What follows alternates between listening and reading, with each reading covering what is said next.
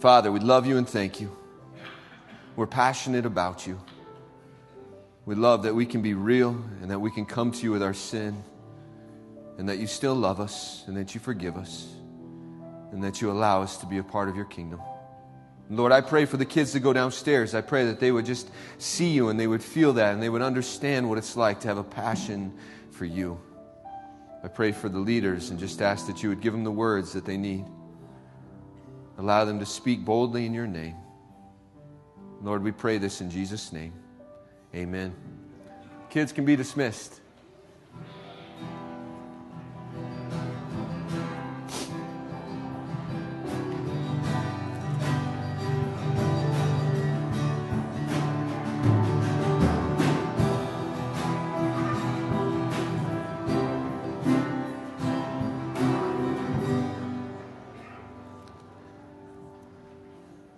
I thought I was going to stand up here and tell you guys that some of you need to move to first service so we'd have room.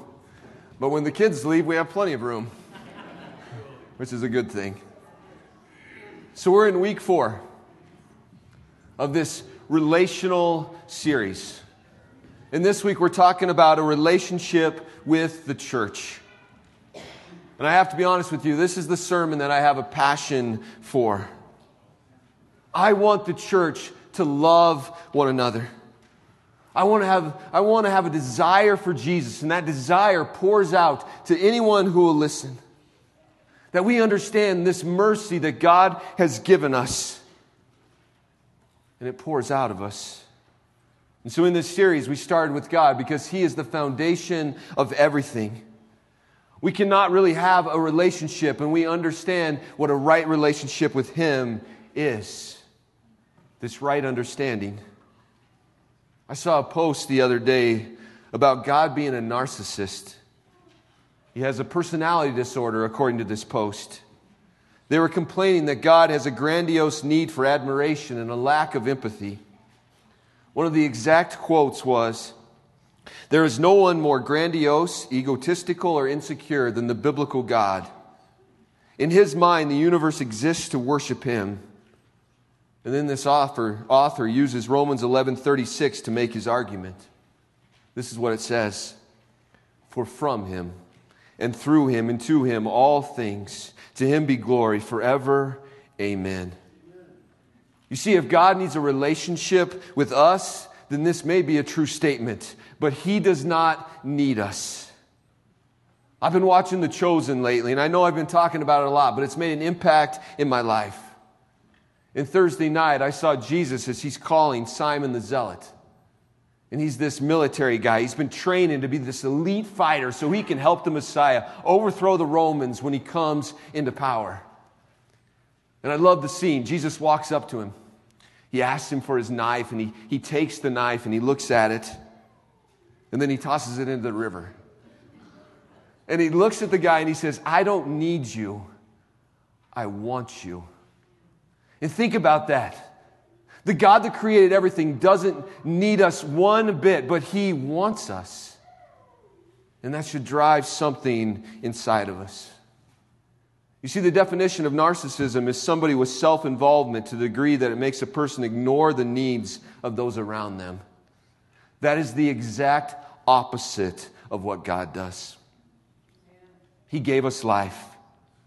And in that, He also gives us the free will to love Him or to hate Him, like this author does. Of anybody who exists, God is the one who could demand worship. But He does not demand it. We freely give it. The benefit is ours.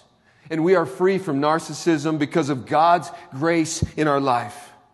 God did not create us to fill a void that He needed in His. He created us so that we could have life. We're the ones that need a relationship with Him. Or else we start to write crazy things like God being a narcissist. When we understand how God works, it frees us up to have a relationship with Him and a relationship with the church. It frees us up to not be about ourselves, but to be about something greater.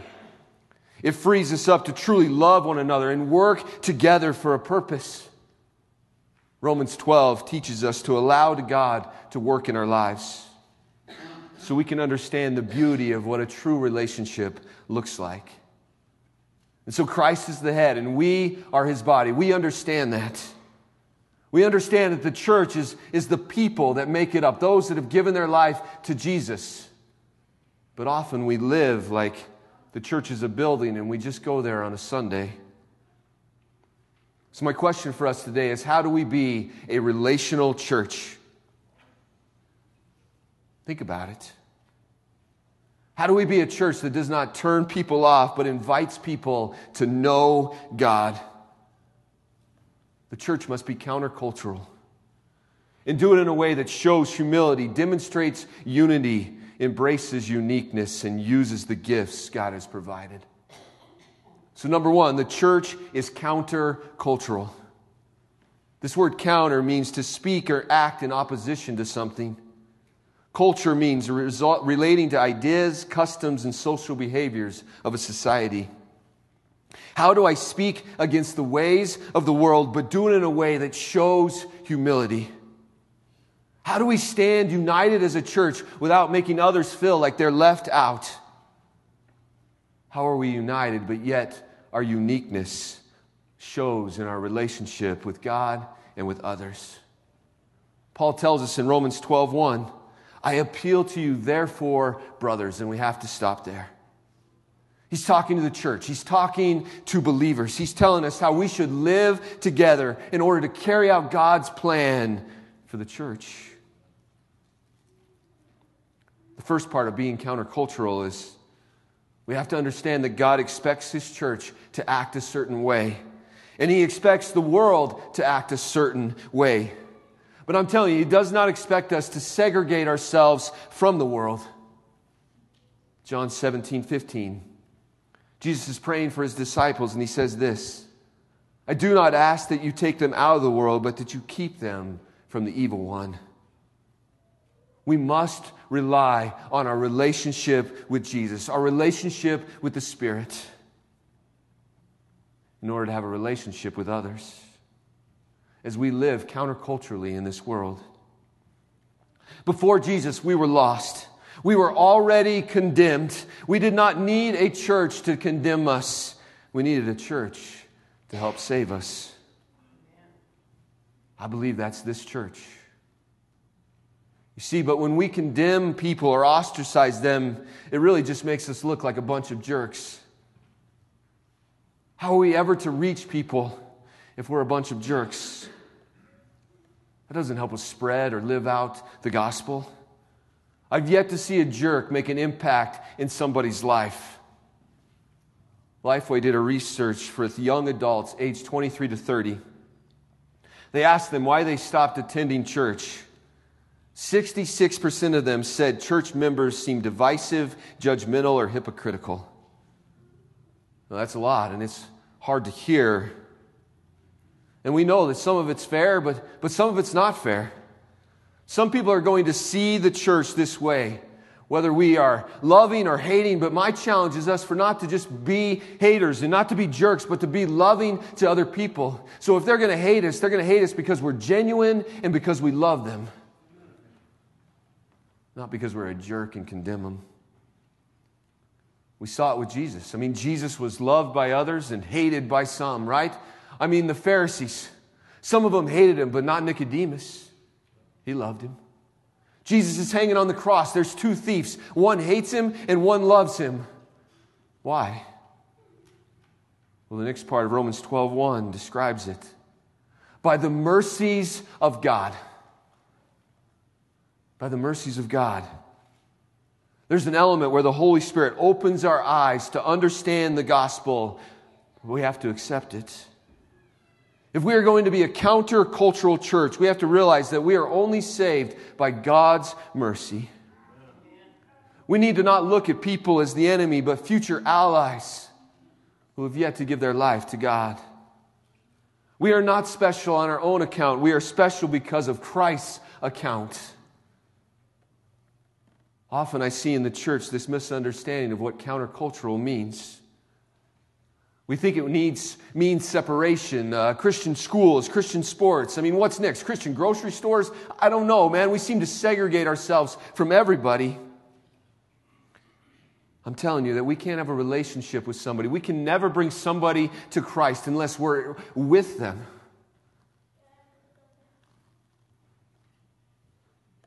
But we have to have a church body like this around us as we do it. So let me explain. My buddy Jackson, he's been sober for over 10 years. Now, every time I mention Jackson's name, they put a tally in the back. They're putting one right now. They also put a tally there every time I say my wife is smoking hot. Yep, another tally. But I don't care. Because my buddy Jackson means so much to me. It means so much to me to see how he loves Jesus and how that pours out to anybody that will listen. Maybe even some that won't. But he'll go into a bar. A guy that used to be an alcoholic will go into a bar and he will meet somebody at their needs and he will share with them how Jesus has transformed them. And it's real. And it changes people's lives. He demonstrates God's mercy while reaching these people with what they need, and that is Jesus. And I believe that he's not the only one. I believe all of us can go into all situations that we can share about what Jesus has done to us, how he has transformed our lives. And I believe that our story, every one of your stories, will change somebody's life. You just have to be willing to share it. Is that who you are? You see, I believe that we should not shy away from the difficult moments. I believe that God calls us to be in the schools, in the workforce. I believe that God calls us to be out in this world and to be bold in Jesus Christ. And so that's our challenge for today. Are we willing to speak the good news? Are we willing to preach it? Because if nobody's there to listen, then what good is the good news? Paul tells us in Romans 10, 14 to 15, how then will they call on him whom they have not believed? And how are they to believe in him whom they have not heard? And how are they to hear without someone preaching? And how are they to preach unless they are sent? As it is written, how beautiful are the feet of those who preach the good news. We are all saved by God's mercy. And God sent someone to preach to each and every one of us. I want that to be this type of church. FBC to be a church that boldly preaches about Jesus, but does it in a way that is loving and respectful. We need to love them to Jesus. There is no way that we can argue them to Jesus or condemn them to Jesus. There's not a chance. Nobody responds to that. 1 Peter 3, 15 and 16. But in your hearts, honor Christ the Lord as holy, always being prepared to make a defense to anyone who asks you for a reason, the hope that is in you. Yet do it with gentleness and respect, having a good conscience, so that when you are slandered, those who revile your good behavior in Christ may be put to shame. We should be hated because we strive to love others and to do good in this world, not because we're a bunch of jerks. Now, that doesn't mean that we don't speak truth. There is a certain standard of life that God has called us to live by. It does not mean that I accept anger or alcoholism or sexual sins or whatever sin you're dealing with right now. No. It means I find grace for all. Every one of us who is dealing with sin, including myself and yourself. You see, but Jesus doesn't leave us in our sin. Jesus called the greedy tax collector in Matthew. He called the haughty Peter. He called the zealot Simon. He called the bad-tempered sons of thunder, James and John. But he did not leave them there. What changed these men? Their relationship with Jesus, the Holy Spirit working in them. They did not fear the world, they changed it. Romans 12:1. To present your bodies as a living sacrifice, holy and acceptable to God, which is your spiritual worship. These men lived out Romans 12:1, but not without Jesus. Verse 2, do not be conformed to this world, but be transformed by the renewal of your mind, that by testing you may discern what is the will of God, what is good and acceptable and perfect.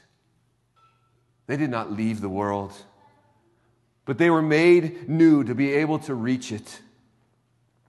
Think about a butterfly. The transformation is complete metamorphosis. From the outside, nothing appears to be happening, but inside is something completely different. The caterpillar dissolves into a soup-like substance using enzymes triggered by hormones. Its tissues, limbs, organs, and discs then begin changing. The discs move into the correct position, and the caterpillar starts to take on a new shape as a butterfly. It sprouts new colors, wings, long legs, and antennas, better suited to be a butterfly. Then the mouth changes to a chewing one instead of one that sips nectar. The mouth changes from a chewing one rather than one that sips nectar. This metamorphosis takes place over a few weeks. The caterpillar transforms into a completely new looking insect. That's what happens when God transforms us. We were one thing. We were a caterpillar, and now we are a beautiful butterfly. We are beautiful because of who Jesus is. And we did nothing to do it, right? He did the transformation. He's the one that changed that caterpillar into a butterfly. Do we allow him to do it? You see, he's the one. We should always leave us humble. That's number 2. The church is humble. Verse 3, Romans 12. For by the grace given to me, I say to everyone among you not to think of himself more highly than he ought to think, but to think with sober judgment, each according to the measure of faith that God has assigned. Salvation is grace. We did not deserve it, so we definitely should not think that we are special because of it. We are special because of Jesus. But in that, it does not mean that we look down on ourselves. Humility is not cutting oneself down, but seeing ourselves exactly how Jesus sees you, a sinner saved by grace. We were condemned, and through his mercy, saved. But as I look at the church, we often struggle living in this condemnation.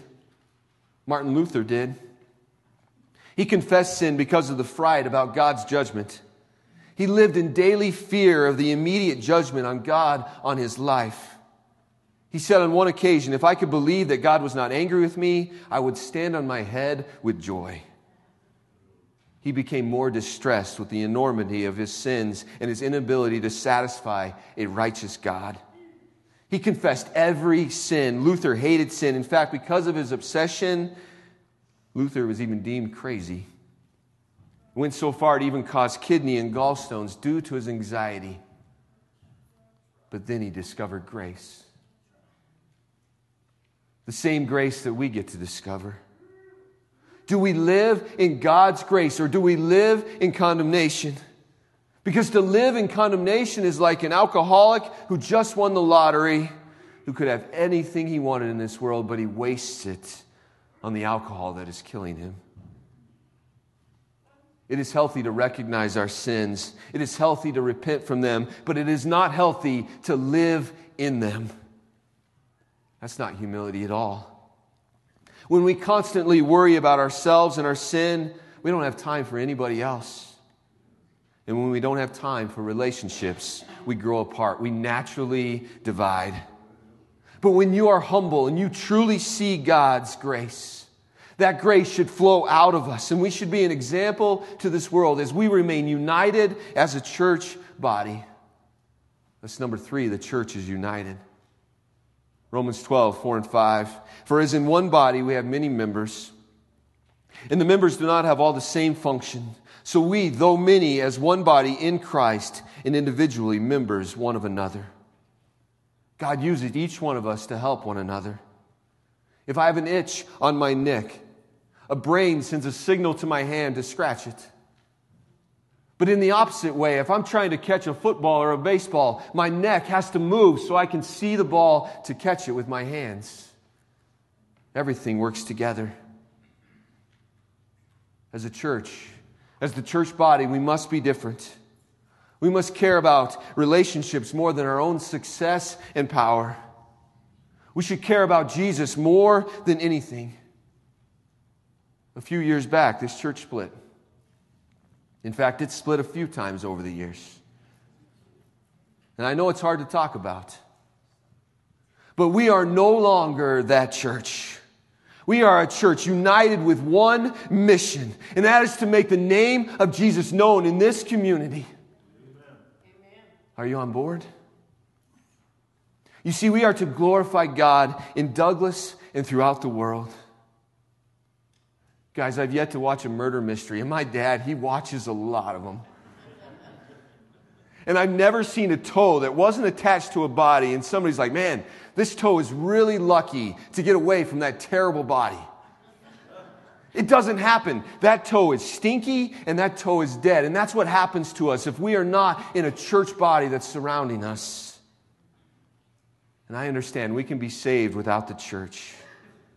But if God made the primary vessel for sharing about His gospel, the church, why would we ever want to be disconnected from it? The only reason is if the church is not acting like Jesus. When we are only individuals, but not individual members of one another, which ties us into being unique. Number 4, Romans 12:6, having gifts that differ according to the grace given to us. Let us use them. Our differences are God's grace. How boring would this world be if every person was the same, looked the same, thought the same, dressed the same? What if every animal was the same? The world would be an awful place if every animal was my dog, or whatever his name is, Bera. Guys, there would be no shoe that is safe, and every countertop in the world would be served. But everything is different. There are so many millions of different animals that we get to see, millions of different people. Every single person in this room is unique, united by Jesus. Jesus is what unites us.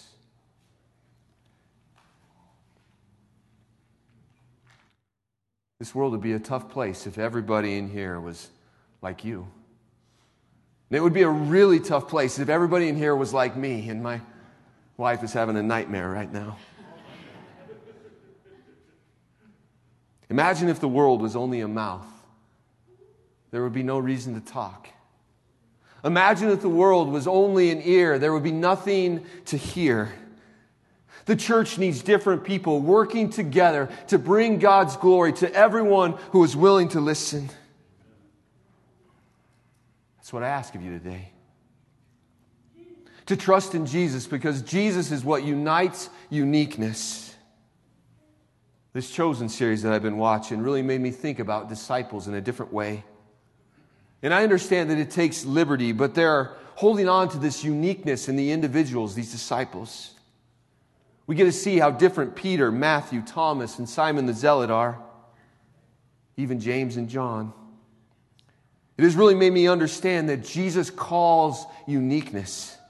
And He uses each individual to carry out tasks for one another because it matures and grows each and every one of us in our relationships. Matthew was called to write because of his attention to detail. Peter was called to trust in God, and Jesus transforms his haughtiness into a boldness that leads the church. We see the glory of Christ when Thomas, who is called the doubter because he needed to see the risen Jesus, recognizes who Jesus is and calls Him Lord in John 20:28. Did you know that church history tells us Thomas died because a Hindu priest murdered him? Because he was sharing the gospel and people were responding in India. God, He sent these men out to different places, used their gifts to reach different people. Every one of us has a different story, a different gift. And this series is about discovering your story. How can God use you? I can promise you that I never want to show up in front of Jesus and tell Him that I wasted the gifts that He has given me. And I especially do not want to show up in front of Jesus and my gifts cause division in the church. So that's number 5. The church is gifted. God, in His infinite love for the Trinity, poured out to us. He created us, but He didn't stop there. He gave us purpose and love. He gifted us. Romans 12, 6 through 8. If prophecy in proportion to our faith, if service in our serving, the one who teaches in his teaching, the one who exhorts in his exhortation, the one who contributes in generosity, the one who leads with zeal, the one who does acts of mercy with cheerfulness. I know there are other gifts, but let's look at these for just a little bit. I truly believe that every one of us in here should have at least one of these. And Paul begins by saying those with the gift of prophecy should use it in proportion to their faith. In other words, proclaiming a prophecy from God to other members of the church is an action that requires faith and an understanding the message has been given by God. We often think that prophecy means that God is giving me a revelation for the future, and it might. But it must not go against the Word. If we truly have the gift of prophecy, you have this filter checking everything you say against Scripture. And when you speak, your goal is to help people see Jesus, His truth, and His love, even when you have something difficult to say. Is it done with love? Is it done with a right heart? Is it done with restoration in relationship? Is it done with an idea of serving others? Because you cannot prophesy unless you are serving. Every act of speaking, every moment of kindness, every hard word said in love must be done with a servant's heart. And some of us are better at this than others. A true servant does it regardless of who is watching. A true servant serves even when it's difficult. A true servant loves to serve because they love serving Jesus' people. And they love seeing Him glorified. And honestly, I understand that serving can be overwhelming. But is Jesus not worth being overwhelmed? I believe serving is the training wheels for all these gifts. And if we stop serving, we will lose our connection to God's will and we will lose connection to His gifts. And until you learn to serve, until you learn to listen, you will never be able to teach. A teacher wants to point every act to Jesus. Jesus is the focus. Do we make the focus ourselves or do we make the focus Jesus? And teaching's not easy. The Bible tells us it should not be taken lightly. James 3:1. Not many of you should become teachers, my brothers, for you know that we who teach will be judged with greater strictness. That is some serious language. Language that we should hold on to. Have you spent time learning? Have you spent time in the Word, of studying, praying, loving others? It takes those time, those moments to be able to teach. And if you haven't done that, maybe you shouldn't. But I can tell you, as I look at the Bible, I have yet to see a verse that says not many of you should exhort. Exhortation is somebody who strongly encourages someone in their faith. All of us should be doing this. We should all be trying to get better at it. And even though some people are uniquely gifted at it, like a Susan Wortham or a Candy Ezekiel, the Cindy Campbells of the world, you see, it's pretty tough for a church to divide when everyone is encouraging people. Prophecy, serving, teaching are all part of exhortation. But I'm telling you, the most simple way that you can do it and the way that feels the most heartfelt is a simple card. This church exhorts me often. But my challenge is that we have this exhortation for each other, that we encourage one another. Can you imagine a church where everybody feels valued and wanted because they are? That value will overflow to these relationships outside the church. And I don't want a church of 300 or 400 or 500 people. I know that Pastor Bill doesn't just want a church of 300 or 400 or 500 people. We want a church of that number that are disciples, that are sharing about Jesus Christ, that have been transformed by the Word, and it has done something in their heart. And that's what I see as I look out at FBC. You see, God, He gave us gifts. He was so generous in the gifts that He gave us. We need to be generous in return. See, this church is not worried about money. We have plenty of money. At least money to make the everyday payments, to pay the everyday bills. It's no problem whatsoever. But as I look out, I see a church that is so generous because of what God has done, and not just money. Right? With our hearts, with our time, with everything that we do, we reach out to the people in this world. Do you look at every resource that you have as an obligation to God to share and to bring people to this saving grace and this knowledge of who Jesus is? Because that's the type of church that the leaders in this place have asked for. That's the type of church that the people that love Jesus want. Guys, are we the type of church that is so generous that we can plant church? Are we the type of church that is so generous that we can build orphanages? Are we the type of church that we can go anywhere and we can share with anybody about what Jesus has done, this generosity that He has given us? Because when Jesus is doing something in you, there should be a heart of generosity. Is that us? I believe that it is. The leaders of this church believe that it is. And the leaders of this church, they do it with zeal. They have a passion to see this love for Jesus flow out to this community and to see God's name glorified. To see this church defined by Jesus. Jesus is the head. Every one of us is blessed to have God's mercy. And we started this series looking at mercy. And we're going to finish it that way. You see, when I was writing about mercy, the song My Story by Big Daddy Weave came on. The exact part where he talks about mercy. And I want to end with the words from the song. It says this: if I told you my story, would you hear hope that wouldn't let go? And if I told you my story, you would hear love that never gave up. And if I told you my story, you would hear life, but it wasn't mine.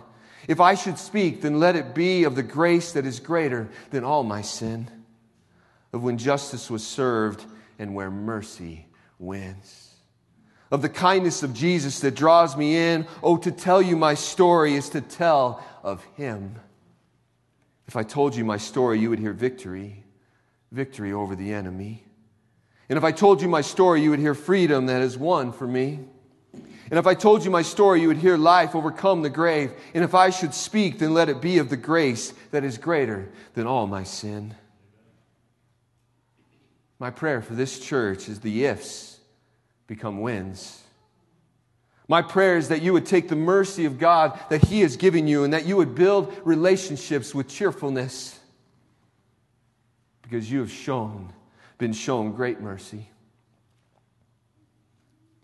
And here's the deal. It starts by just being willing to share your story. Being willing to build up relationships. One person at a time. Let's pray. Father, I love you and thank you. I thank you for your mercy. I thank you for your grace. I thank you, Lord, that you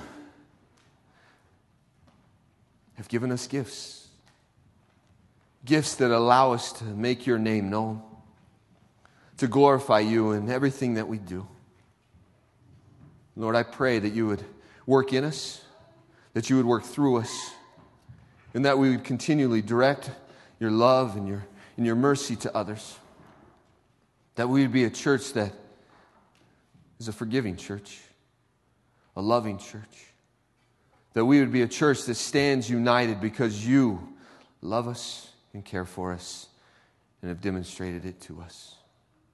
Lord, I pray for the people in this room, and I pray that you would just continually comfort them and to give them the boldness that comes from a relationship with you. I pray this in Jesus' name. Amen.